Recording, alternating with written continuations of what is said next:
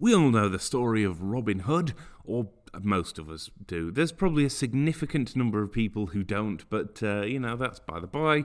If you don't know the story of Robin Hood, then this may be the weirdest introduction you'll get to it, because Gangs of Sherwood is vastly different in its tone.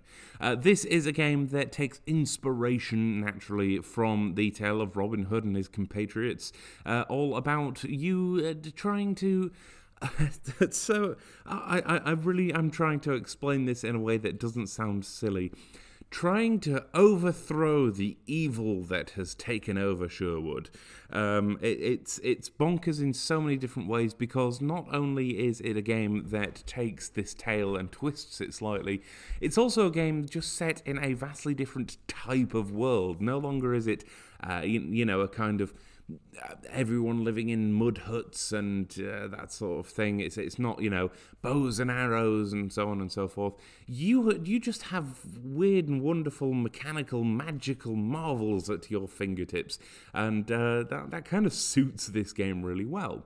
So I want to go into this really positive, because it is a good game, it is good fun to play, but I have to get one of the most glaring issues out of the way first, and that is, if you are going into this game solo, you may not find it as enjoyable as you would if you're playing with friends. This game is built to be a 4-player co-op game.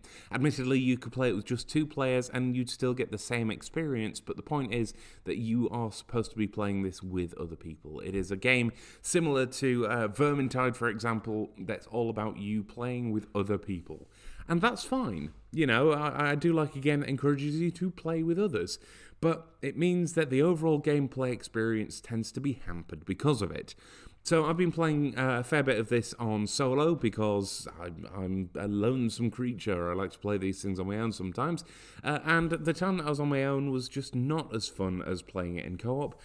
And yet, I felt that whole experience and the fact that it kind of tied you into playing it with friends, I kind of deviated away from the main point of it as well. I didn't have as much fun when I was playing with other people, because it felt like I'd just be having an easier time if I was on my own, and striking that balance between the two can be tough. That isn't to say it is a bad game, it just isn't balanced best at the moment. I'm sure over time this will be one of those games that's improved slightly, it's given a new lick of paint, it's giving new content and such, and I'm all for that. I think this could be absolutely brilliant. But for now, it's still good fun to play, and if you've got a couple of friends that you want to play it with, I do heartily encourage you to give it a go.